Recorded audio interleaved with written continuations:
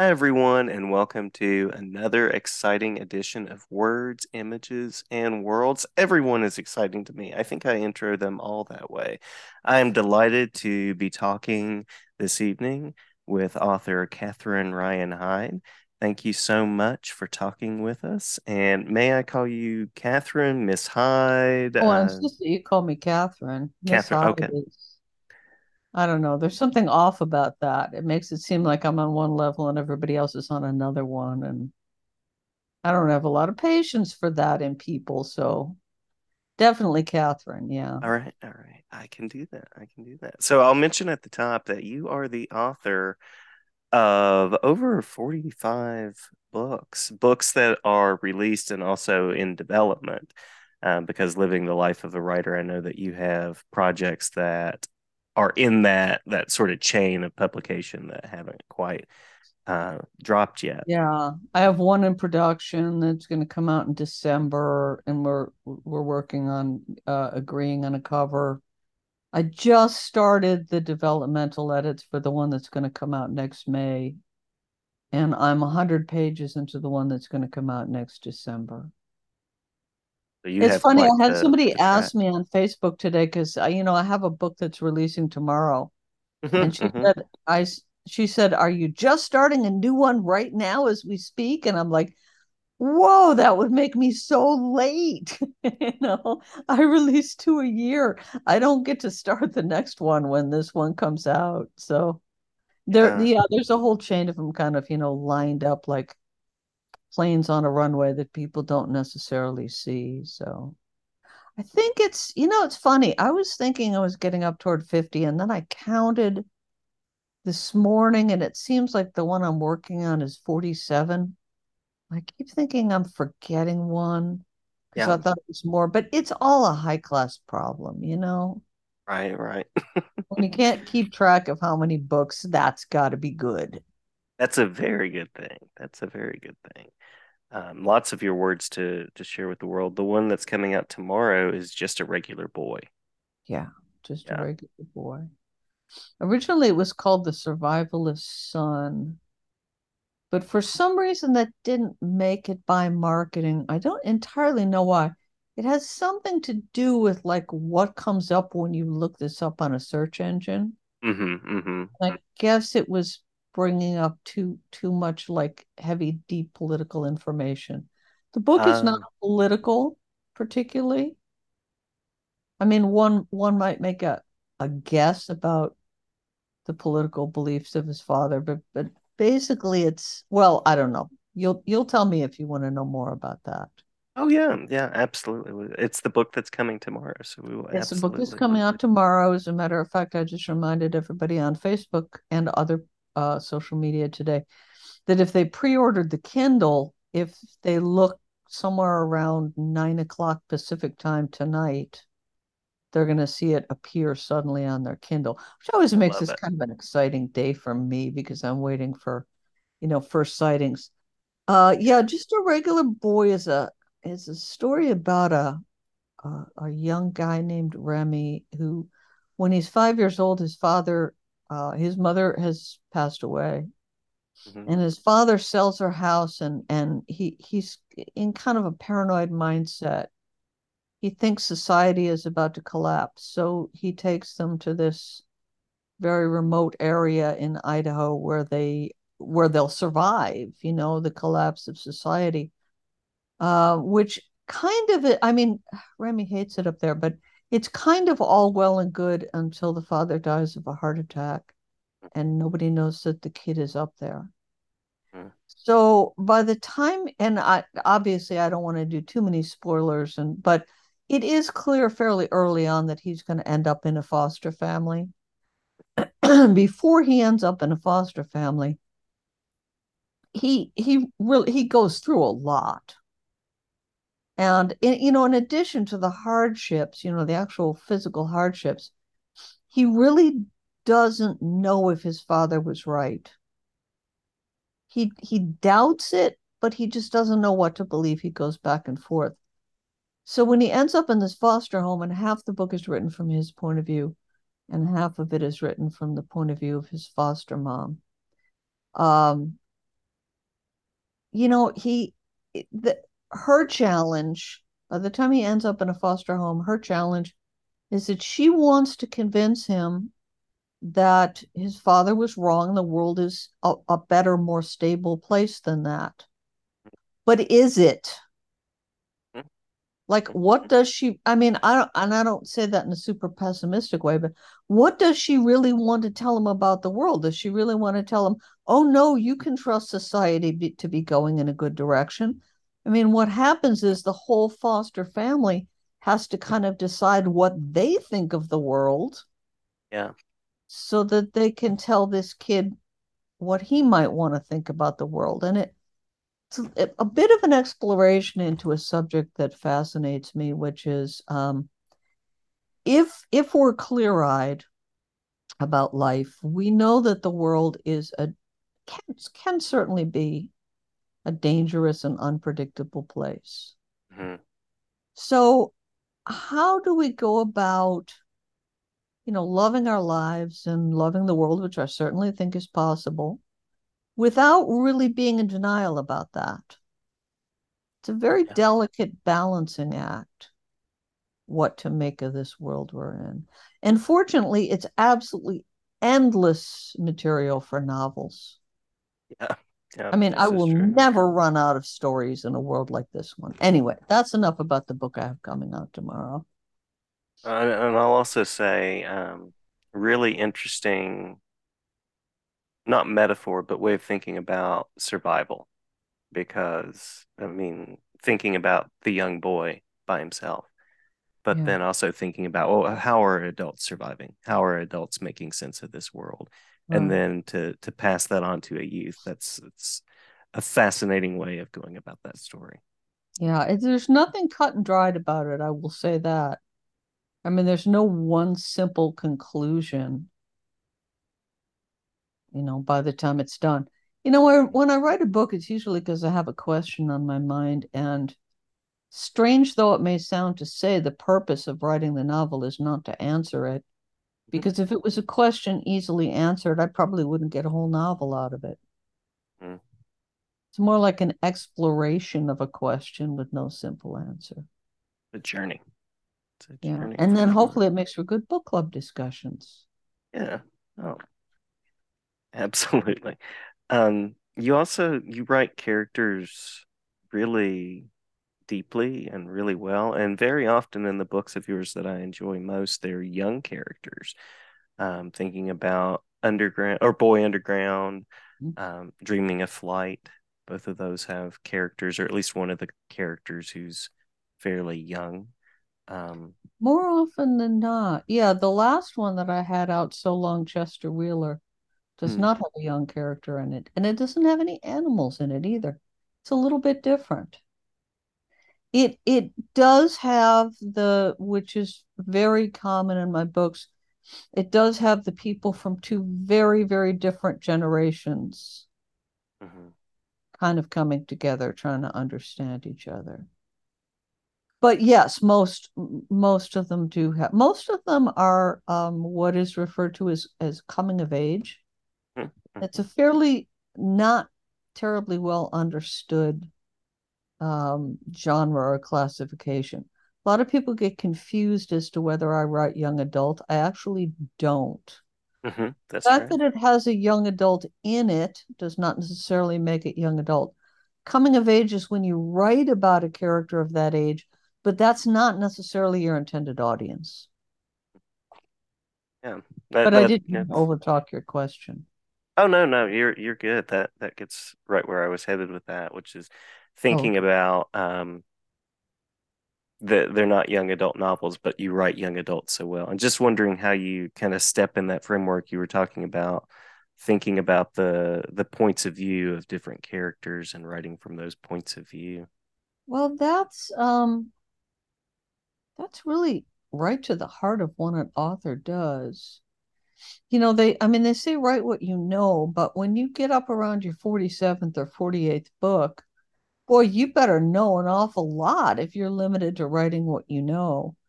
Couple things about that. First of all, there are a lot of characters I write about who I have never been. I've never been a teenage boy growing up as the Second World War is starting. I write about all kinds of things I haven't done, but when I write about younger characters, I mean, we've all been kids, we've all been teenagers. Mm, Some people I think are not all that emotionally clear on how that used to feel. Fortunately or unfortunately, I will never forget that. I will never forget how it felt to be in those coming of age years. So I do kind of, have that personal experience with it. But the other thing is with characters who I am not, with all the characters, my goal is to get down underneath those differences. Young, old, male, female, black, white, all these things, speaking this language, speaking that language, all the things that we think of as being our differences, air quotes. Um, you get not even too far down underneath that, and you get just a human being like all the other human beings. That's kind of the place where I'm trying to write from. I really honestly feel that under about an inch of differences, we got a whole very deep river of what it means to be human that doesn't vary that much from one person to the next. mm, I mean, we mm, we want to feel safe, we want to be loved, we want our loved ones to be safe, we want to be appreciated. I mean, there are really just a big handful of emotions that anyone who's ever been a person can understand. So really the way I step into these characters is to just right from the level of their humanity to just I know how they feel because I know how it feels to be human. mm, mhm. And then readers get to follow you for the journey. Yeah, and what I've discovered is if I write about how it feels to be human, that seems to kind of resonate with a cross section of readers.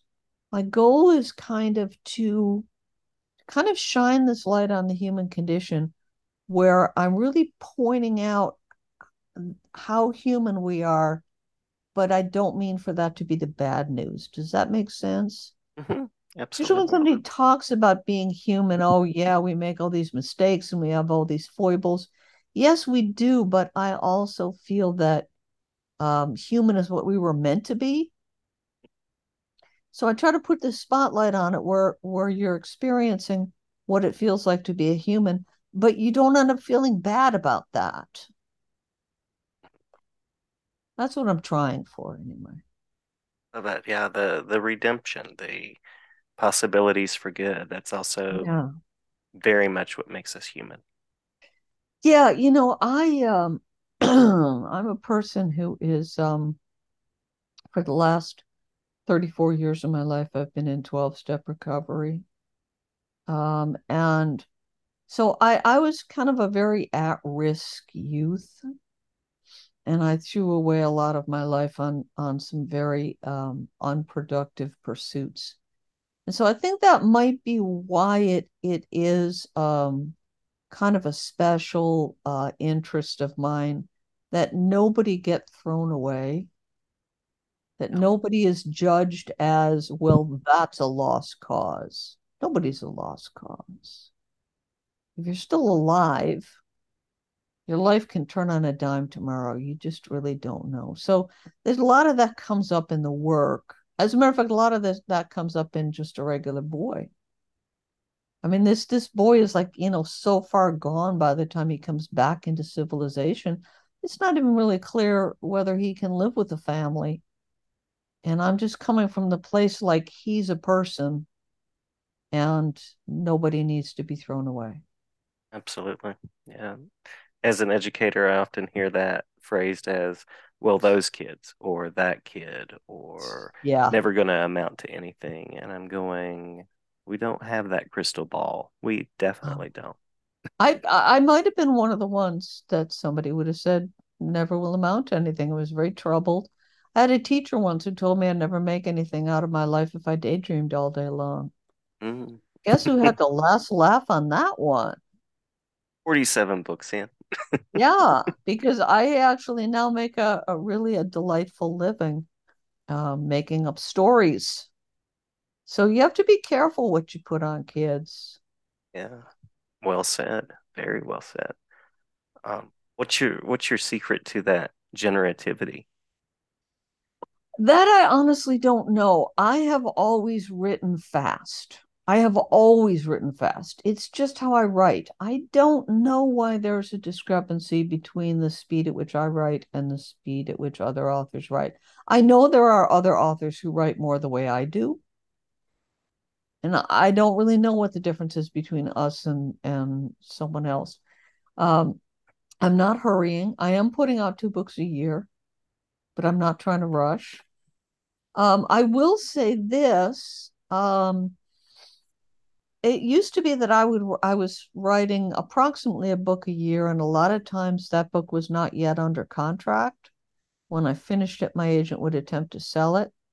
And my ideas were much fewer and farther between. Like I would finish something, and it might be a really long time before I got an idea of what else to write about. Now I'm on a 2 book a year contract. I don't Hmm. have that kind of luxury. When I finish a book, I have to have an idea for a new book and I have to get it started. Interestingly, I have discovered, I told my agent a year or so ago, I think this 2 book a year thing is turbocharging my imagination. Hmm. Hmm. Apparently, it turns out that imagination is less like a bucket of something that you're in danger of getting to the bottom of and more like a muscle that I gets love in that. better shape as you work it. Hmm. It seems like the more ideas I get, the more ideas I get. Wonderful. So, I mean, that's not exactly understanding. Well, who really understands imagination, you know? Those things we dream of. We can, I mean, we can, we can reap the benefits of imagination, but do we really understand it? True enough. It's sort of like teaching writing to someone. It's there. Yeah, It happens in some way. it's one of those things, yeah, you kind of like, suit up and show up and be there when it is ready for you rather than, I don't really necessarily have the sense that my very talented brain is somehow magically creating these things. I almost feel like it doesn't come from between my left ear and my right ear. Mhm. Feels almost like I just asked for an idea and one comes from the outside. That may not be true. That may just be how it feels. I don't know. But there's a sense that it's like, this is not entirely original. I mean, basically the idea of a writer's muse is just that you better be sitting at the keyboard when it shows up. You can't make it show up, but when it does, you better be ready to take dictation. Mhm. Be in the chair and be ready. In the chair with with your fingers poised over the keys. Yeah. I will also mention that you write female characters very well. Oh, thank you. Yeah, Allie and B being one of my favorite examples of that as well. Nice. Yeah. I haven't thought of Allie and B for a while. There's a tendency because I do 2 books a year, there's a tendency to kind of like really just sort of move on. I'm not suggesting I never think about these again, but somebody can mention a book that's a few years old and I'll be like, oh yeah, I haven't thought of that for a long time. I think it's harder for some authors to write in the opposite gender than others. And I honestly think that probably the reason it's fairly easy for me is I'm not the most feminine woman that ever came down the pike. I mean, I'm relatively androgynous. I have a lot of the drive and the various traits that are more associated with the male psyche. But I'm not. I mean, I'm not. I am female. I just, like there are some men who are more in touch with their feminine side, and I think it would probably be easier for them to write a book from the point of view of both a man and a woman. Hmm. And then there are other people who just like really, really would have trouble stretching across that divide. So for whatever that's worth, I just think I'm a little middle of the road with some things like that. As you mentioned, we're all human, so Yeah, there is that that is very core. true. And again, that's one of those kind of surfacey differences. We can make it a big deal if we want to, Hmm. but I don't know how big a deal it is. Certainly not at a level of emotions like how do you feel? What do you want from life? I don't Those think Tinder is questions. the biggest factor. So, out of your vast array of books, do you have a comfort place, a place that is perhaps the one that you return to, that you enjoy looking back at, that it continues to be rewarding? Of the books, you mean? Hmm. Yeah, I particularly like uh it's funny. I start to say the book, I know the book, and I have all these titles in my head, and like three of the wrong titles immediately come up. Again, that's a high-end problem. The one that you mentioned, Boy Underground, Yes, yeah, is one of my favorites. And yeah, another one of my mine too. favorites is have you seen Luis Velez? And I started to say, have you seen Luis Velez? And instead, what came into my mind was So Long Chester Wheeler, probably because they both have a complete name in them. I'm working really hard at this point to make the titles distinctive. And I have problem with sometimes I have a problem with I love my publisher, but I have a problem with publishers who want to title them things like, you know, the days of whatever, and I'm like, that could be any of my books. It's like people have to be, if I can't tell them apart, Mm. how are readers going to tell them apart? For years, Becoming Chloe was my favorite of mine, but that was published in 2008, and I still have a heart connection with it. But I'd like to think that when a decade or so goes by, that I'm doing better things. Of course, better is in the eye of the beholder. So, and I do like Chester Wheeler too, even though I kind of didn't really expect to in some ways. I mean, I didn't really expect for it to be one of my favorites. It has more humor. It's a little edgier. It doesn't have a young person in it. I mean, one of them is 24, but that's not a young person. It doesn't have animals in it. It's a little bit less sweet. But it I don't know. There's something about it that I find myself like lines and scenes will come up as I'm going to sleep at night, which is a good sign, I think. Huh. Yeah, those pieces that come back. Yeah. Yeah. Just things that I go over and I go, oh, yeah, I remember that. Or are you heading for a book tour as your next book is coming out? Do you do a lot of those things in No. between? From what Joyfully, I've she heard, those are says tiring. no. They're awful. They're absolutely awful. And I just could not be more happy that they are gone from my life. Fortunately, my publisher is an Amazon-owned publisher. And so I sit home and write new books, and they promote me on Amazon. Lovely. Mhm. And they do not force me to go into bookstores in the hope that more than 8 people show up. Yeah, Um, and let's face it, I mean, that's an awful long way to fly to hope 8 people are going to show up. this is And true. my dog was always very unhappy when Hmm. I was touring. So I'm really, really happy. Like even things like this, to be able to meet with book clubs, do interviews, um, promote your book from my easy chair. That's my idea of heaven.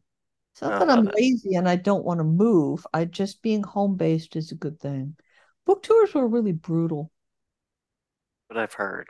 People Yeah. who think of them as glamorous generally haven't had one yet. And they're more than welcome to try. They can go out there and do the book tours while I sit home. And I love talking with people from the comfort of my home and getting to meet authors that Yeah. I love, of whom you are one, and getting to share about your work this way as well. Yeah, and especially when the pandemic rolled around, it didn't Mm. stop me from, meeting with book groups and doing interviews and things like that. So, and my dog is really happy. Yes, this is And I have important. this, yeah, I have this theory that if your dog is happy, you're probably living right. Mhm. If you think of the things that make a dog happy, then I have to think like the happier your dog is, probably the better you're doing. I can definitely agree with that. Yeah, Yeah, I mean, definitely. to make your dog happy, you spend time outdoors, you play, you cuddle, get a lot of exercise. I mean, yeah, make your dog happy. I believe it's the key to life. And the home is a home. You have to be home at Right, some and right, and point. right, exactly. Go out and do something fun, but then home is important. Yeah. Absolutely. I will not keep you. I appreciate your time and your willingness to Oh, be part of a absolutely. My podcast, pleasure. and wonderful to meet you. I'll be sharing this so that listeners can hear about the new book and go and discover so many of your other books as well. There's so much to dig into and so many wonderful words and stories out there that you've shared. Thank you. There is a backlist, I will say that. Thank you. It Absolutely. was nice meeting you too. I appreciate your having me here. Yeah, absolutely. My pleasure. Thank you for coming on. Okay. Thanks. And yeah, thank you so much. Okay.